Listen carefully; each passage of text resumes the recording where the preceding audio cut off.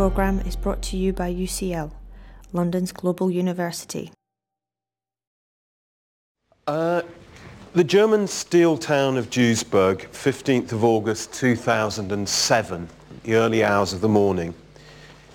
54 shots are fired by two killers at 6 victims. This is an execution, an underworld execution of great professionalism. The two killers even take the time to walk up to each of the 6 victims in turn and fire a coup de grace into their heads. It was Europe's, the worst ever mafia bloodbath outside of the United States and Italy, and it marks the date when Europe finally woke up to the existence and the importance of what the New York Times called the unpronounceable mafia of Calabria, the ndrangheta. The ndrangheta comes from Calabria, if you like, the toe of the Italian boot, and it's established a preeminence, criminal preeminence in Italy, really since the 1990s, when it started dealing direct with South American cocaine cartels, the producer cartels. It is the mafia with the most elaborate rituals on the body or in the pocket of one of the victims. A boy of 18 who'd just been celebrating his birthday was found this image, partially burned image of the Archangel Michael, which showed investigators that he'd not just been celebrating his birthday, because the Archangel Michael is the image that is traditionally used in ndrangheta initiation rituals. It's the mafia of all of Italy's mafias that has proved most difficult to penetrate for the authorities, and it is also the best at spreading its metastases around Italy and around the world. There are many other countries apart from Germany that now have ndrangheta colonies in them. We know much less, both historically and in a contemporary sense, about the ndrangheta than we do about Italy's other major 2 mafias, the Sicilian mafia, or Cosa Nostra, and the Camorra of Naples. Recent operation, the summer of last year in fact, gives us our most up-to-date profile of the organisation's structure. I don't want to dwell on this for too long, but it's just to give you an idea of the kind of organisation we're looking for when, as I set out to do, we try and go back into the historical record to find its origins. The ndrangheta has a structure beginning at the bottom here with the ndrina. The ndrina is the basic cell of the organisation, and it's based around family ties. It has a patriarch at its centre, a boss, often with a number of male children, and relatives by blood and marriage. That's the basic cell of the organisation, and those family ties are what make it difficult to penetrate for the authorities. A number of ndrine, 2 or 3 ndrine, are grouped into what's called a locale, a local, which is itself governs territory and is itself subdivided into 2 compartments for reasons of security. The junior members with access to less money and less power are in the so-called minor society, or società minore. The more senior members, including the officers of the locale, the capo, the contabile, who's the bookkeeper essentially, and the capocrimine, who's like a sort of day-to-day manager of criminal activity, go into the società maggiore, the major society. Continuing upwards, above the level of the local, the locale, there are 3 mandamenti, or precincts, governing large sort of macro areas of southern Calabria, and other branches of the ndrangheta in Italy and around the world also operate, if you like, at this level within the organisation. And at the top, as we know from this very recent investigation, there is a body called the Gran Crimine, the Great Crime, also known as La Provincia, the province, presided over by a figure known as the Capocrimine, the head of crime, the boss of crime. I won't say much about this for now, but I do want to emphasize that this is not, that investigators are still working out what kind of power, what degree of power these titles carry with them. The man who was arrested in the summer and accused of being the head of the Provincia, the head of the Gran Crimine, a man called Domenico Pedisano, is not a super boss. This is not an organization where power, as it were, cascades down from the top. Pedisano, the investigators claim, was more of an arbitrator, an expert on procedure, such as initiation rituals, ranks, and so on, a mediator, so not a governing boss, if you like. The ndrangheta is also more complicated than the Sicilian mafia in that the positions, the offices held within the organization structure are not the only measure of status within the organization. Those offices are elected and temporarily, whereas these, the ranks that the individual ndranghetisti hold, are permanent. They call them doti, gifts, or flowers, fiori, and they're an ascending scale of seniority. You start at the bottom as a giovane d'onore, a sort of on the threshold of membership, an honoured youth, if you like. If you're in the minor society, you hold one of three ranks: picciotto, which means lad; camorrista, camorrista di sgarro, which means something like camorrista who's up for a fight. Going further up the ranks, the major society ranks, and so on, and right up until the most senior fiore, the most senior rank, which is that of padrino, which means godfather. Why should we study the history of this organization? Organized crime is normally the domain of sociology and criminology. Well, one reason is that this organization has been around for a long time, not quite as long as the Camorra and the Sicilian mafia, but a long time, over a century nonetheless. And that's no coincidence. That's because these are organizations which plan for the long term. They think over the long term. So history is a very important discipline for understanding them. And because of the third reason we should understand their history is because they think it's important. They have an official founding myth. It's the story of three Spanish knights, Osso, Mastrosso, and Carcagnosso, which translates something as bone, master bone, and heel bone. And their story is that of three knights who in the Middle Ages, some time in the past, fled from Spain because their sister had been raped and murdered, and they'd avenged the crime in blood. They took refuge on the Sicilian island of Favignana, and there they invented the rules of the honoured society. At that point, Osso went to Sicily, founded the Sicilian Mafia, the honoured society of Sicily. Mastrosso went to Naples and formed the Camorra, the honoured society of Naples. And Carcagnosso went to Calabria to form the ndrangheta, the honoured society of Calabria.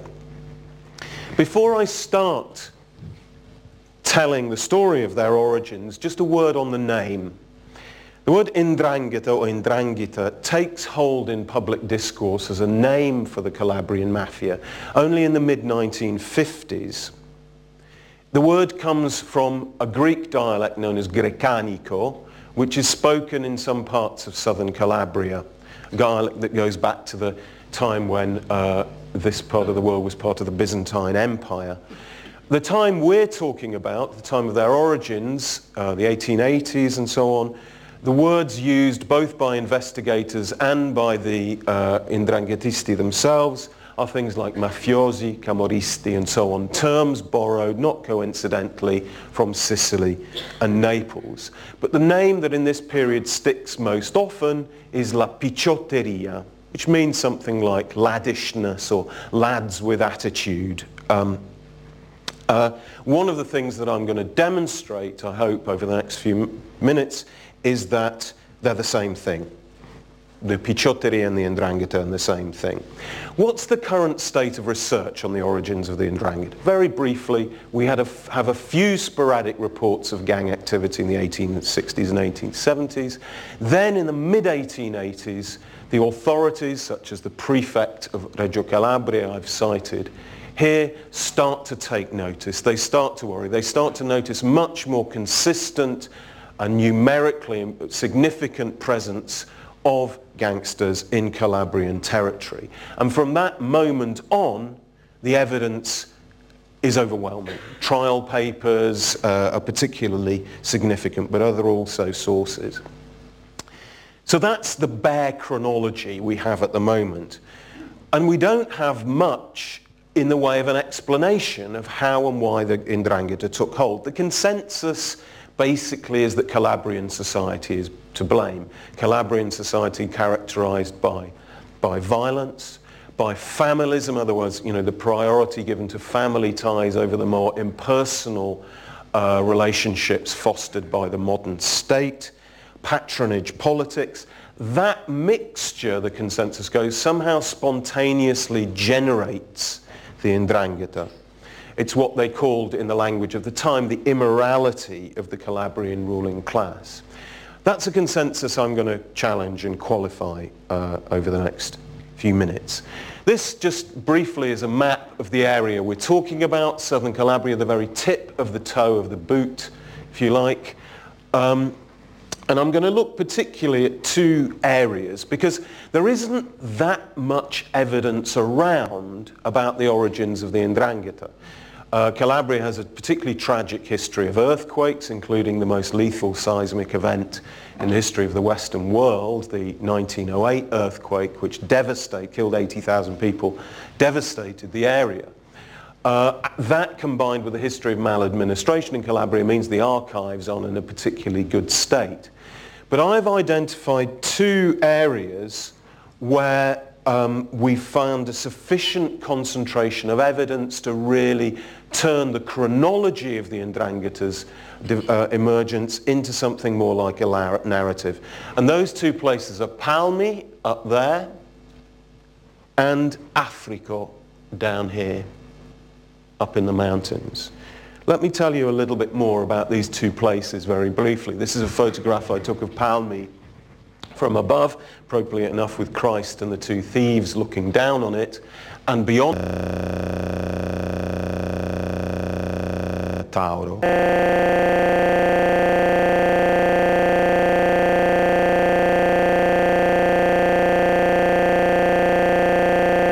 Area of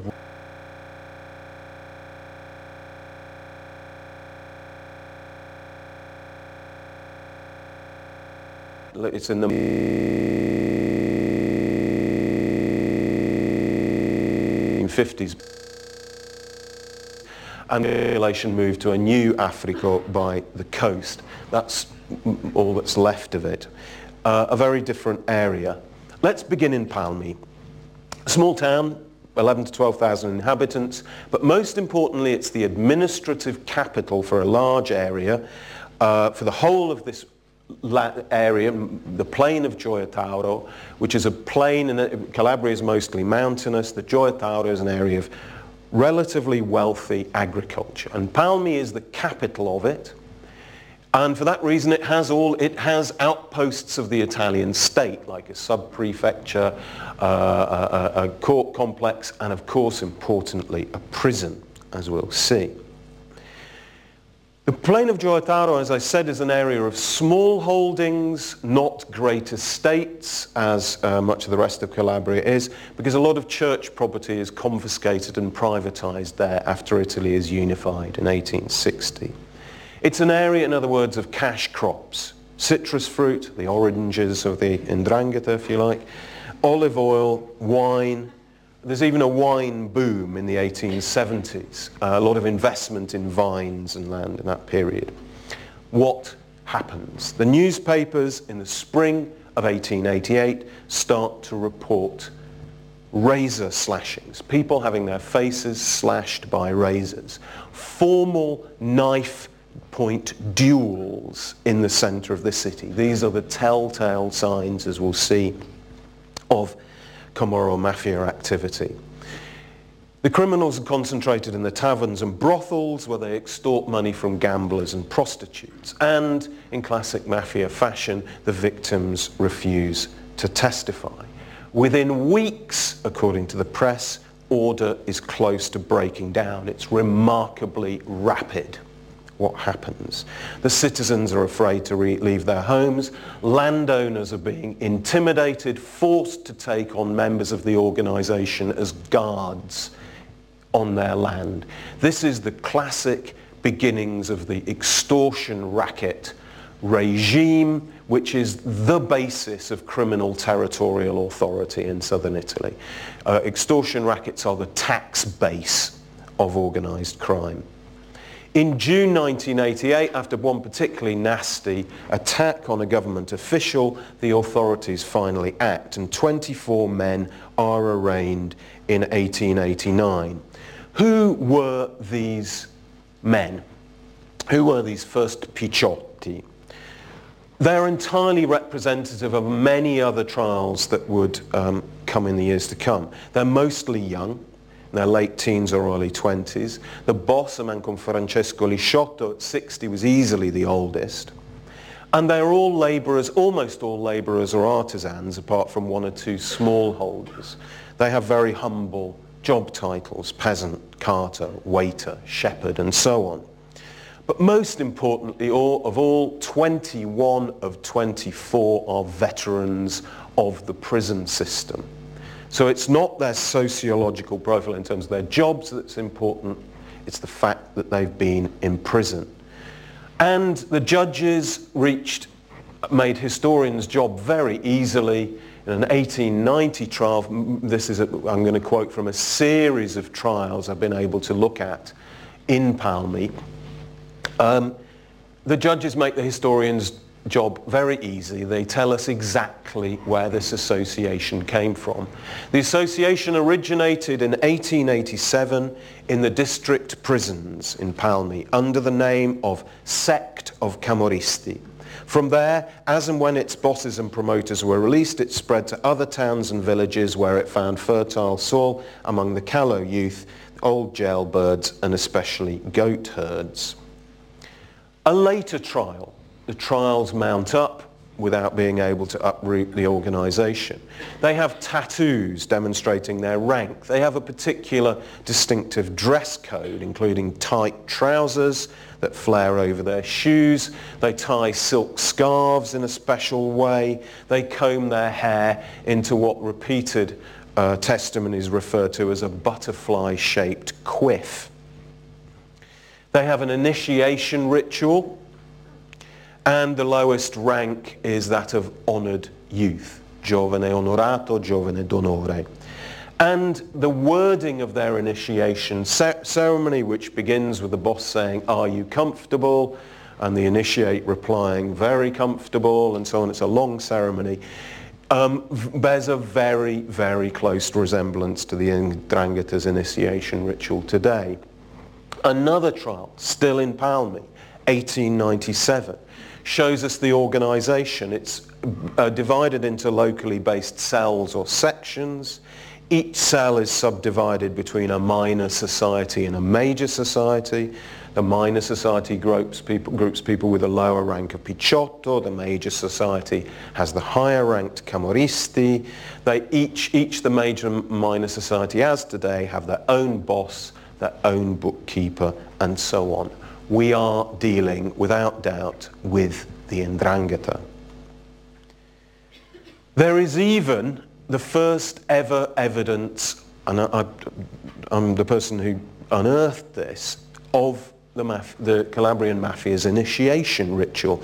This is a testimony from 1897 from a former member of the gang called Pasquale Trimboli, who says, tells the court that society was born from 3 knights, one from Spain, one from Palermo, and one from Naples. All 3 were Camorristi. Metaphorically speaking, these 3 Camorristi were a tree. The boss, the Spanish knight, was the trunk of the tree. The Palermo knight, who was the oldest, was the master bone, mastrosso, and the 3rd knight, the one from Naples, was the bone, osso. The other members were the branches and the leaves. The honoured youths who aspired to become picciotti were the flowers. All of this, including the metaphor of the tree, which is another very powerful organisational metaphor that the 'ndrangheta uses today about itself, the tree of knowledge, bears a very, very close family resemblance to the 'ndrangheta's mythology today. Okay, so we found the 'ndrangheta at its beginnings. Switching to Africa, a very different reality socially. This is not a rich economy of cash crops, it's a mountain woodland economy, forestry, charcoal, livestock. This is a place of poverty and isolation. It's the area where, the last redoubt, if you like, of this Grecanic or this Greek dialect. I won't go into details about events in Africa. They centre around, the documentation I've looked at is a huge trial, 150 or so accused, centres around the murder of a goat herd and picciotto called Pietro Maviglia, who is lured out into the countryside during a bagpipe dancing party, has his throat cut and has salt poured on the wound, as well as multiple stab wounds. It's a very public murder. It's an intimidatory murder. His body is left where it is by way of intimidating a few other local people. Now, despite the isolation of Africa, the picciotteria in Africa has the same structure, the same dress code, the same mores as in Palmi. One interesting difference is they are much more expert in cattle rustling.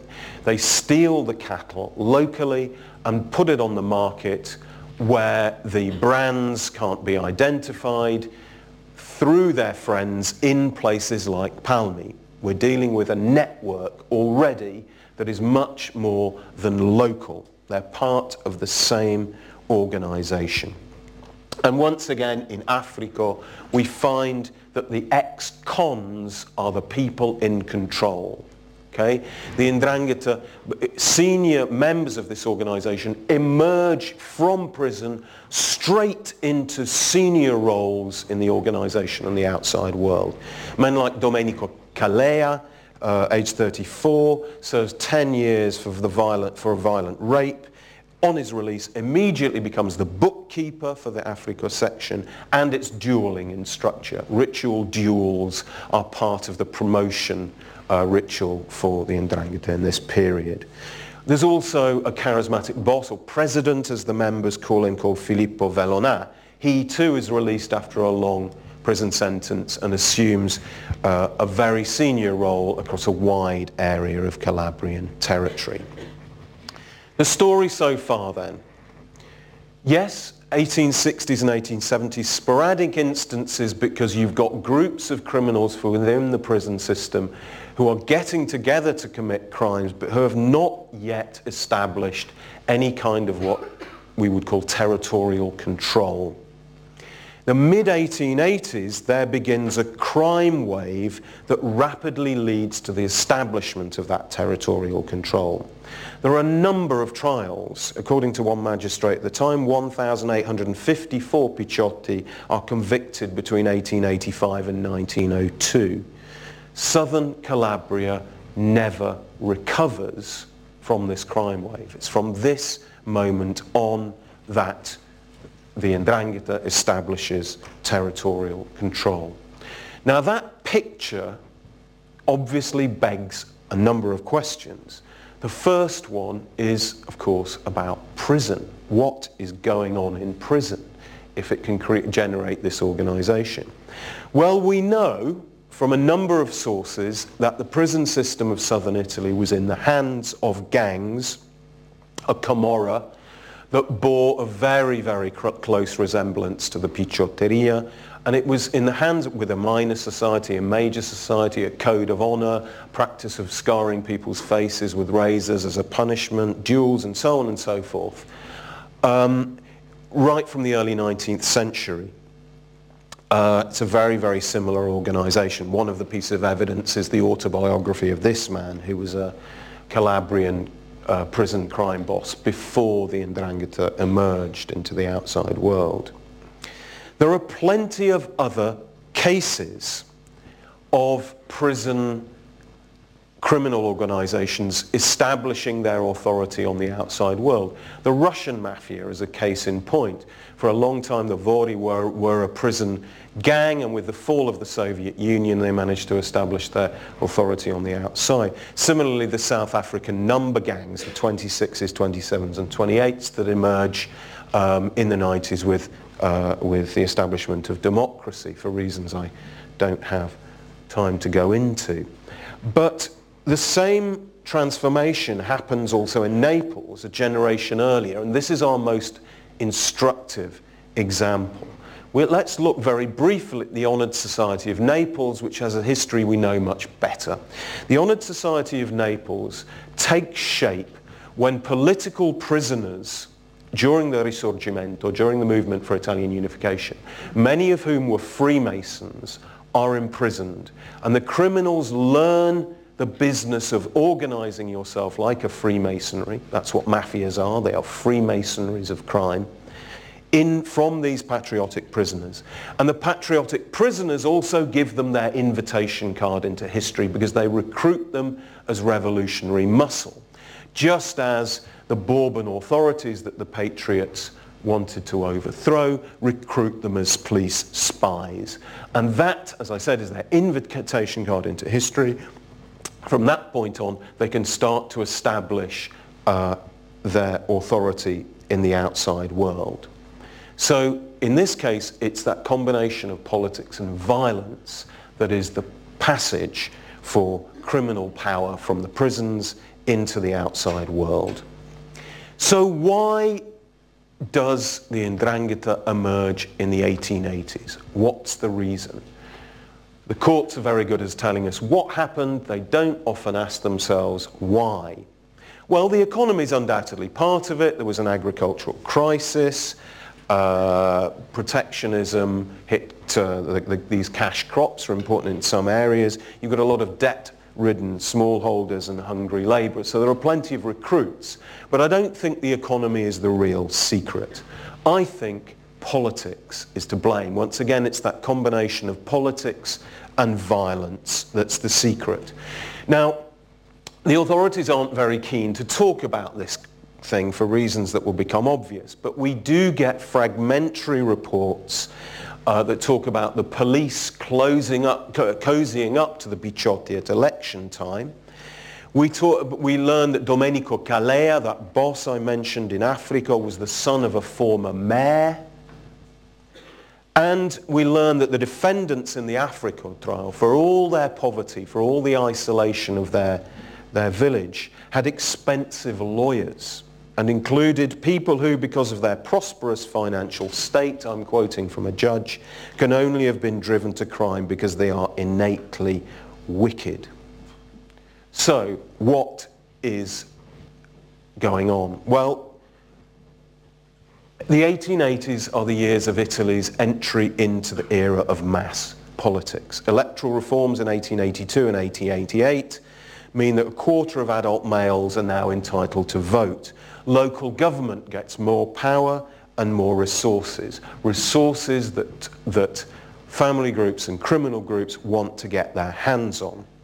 There is an increase in the demand for violence in the political domain with the arrival of mass politics, both from the centre, from the Ministry of the Interior that wants to use the police to make sure that the right candidates win elections, and locally from local candidates who want to impose themselves on others.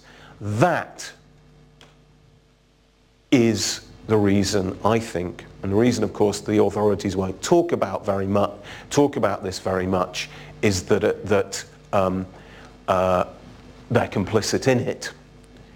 That, I think, unfortunately, democratization seems to be, or a sort of perverse democratization is one of the reasons, the main reason why the ndrangheta emerged when it did.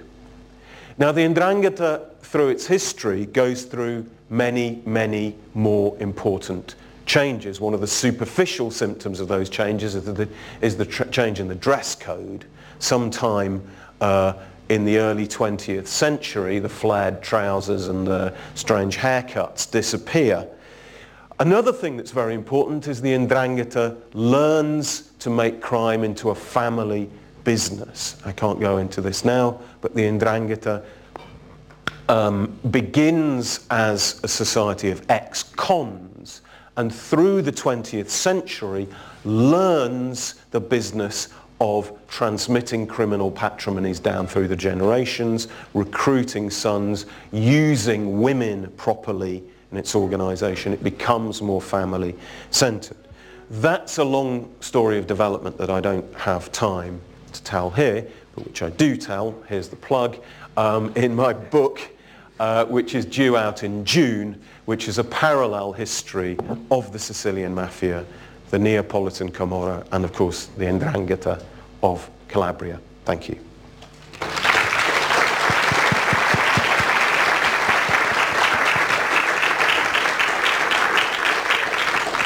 Wonderful.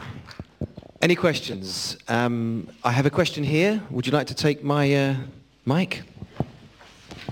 Thank you. Your approach different from Diego Gambetta's The Origins of Sicilian Mafia?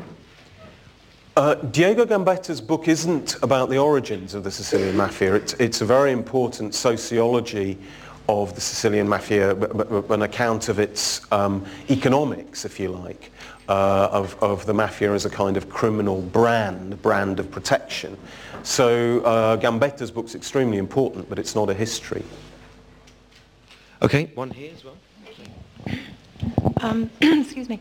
Why do you think this phenomenon was just in the south of Italy and it didn't happen in the north?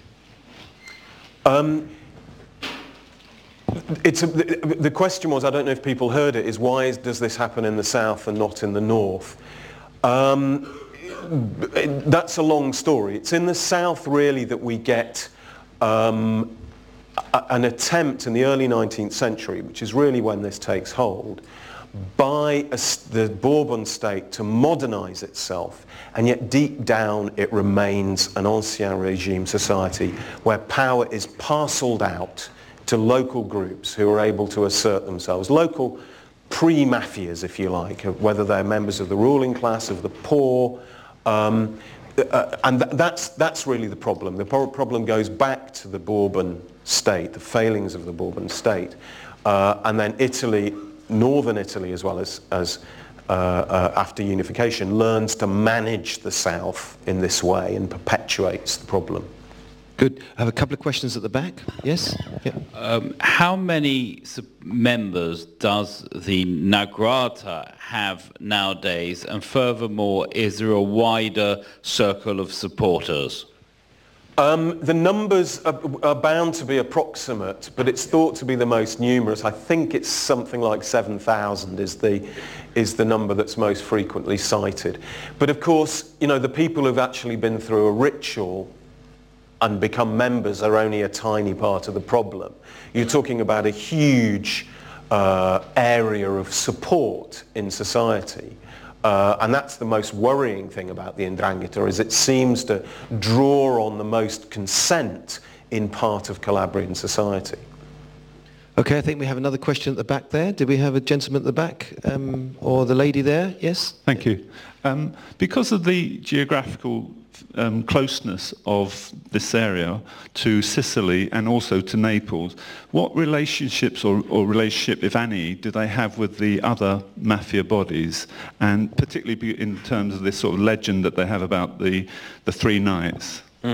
Well, the main relationship between them historically and on a day-to-day basis is within the prison system. It still is. That's the sort of university of crime, the way they communicate with one another, they learn from each other. And that pattern of communications has gone on right from the beginning. They don't enter very often into conflict, except within the prisons, because mafia power is all about territory, and the ndrangheta has no ambitions to take over territory in Sicily. The interesting area for this is eastern Sicily, around Messina, which is a city I know well, where they basically have a kind of diplomatic relationship. They leave territorial control to local bosses, and then when there's anything important going on, the guys in suits from Palermo and Reggio Calabria meet to thrash out a deal. And it's the very peaceable nature of the business relationship between the mafia and the ndrangheta in eastern Sicily, around Messina, in the province of Messina, is a frightening instance of their power and their ability to collaborate. Okay, I've got one chance for one more question over here. Fascinating talk. What happened when Italy was under the control of the fascists, ndrangheta? It's a complicated story, the story of fascism. It's been trumpeted, not least by the fascists themselves, as a great wave of repression that did away with the Sicilian mafia and the Camorra in the Neapolitan hinterland. The truth we now know, and there's some remarkable documentation that's just emerged, is it simply didn't. The most convincing, we have evidence that already by 1932 in Sicily, when the mafia basically, they send around messages saying, okay, the trials have now finished from the fascist repression, we can start up again. In Calabria, there were also waves of repression, but Calabria never ever attracts the kind of publicity and interest that Sicily does. Calabria is systematically ignored. It's simply not as powerful, as important economically as Palermo and Naples. You can govern Italy by ignoring Calabria. You can't govern Italy by ignoring Palermo and Naples. So the story under fascism, as under ever since, of the Calabrian mafia is of a mafia that's basically been ignored, or in a land that's been ignored. Good. I'd like to say thanks very much to John for an absolutely wonderful talk.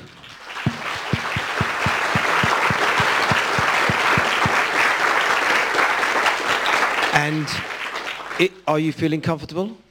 Are you feeling comfortable? Then buy the book.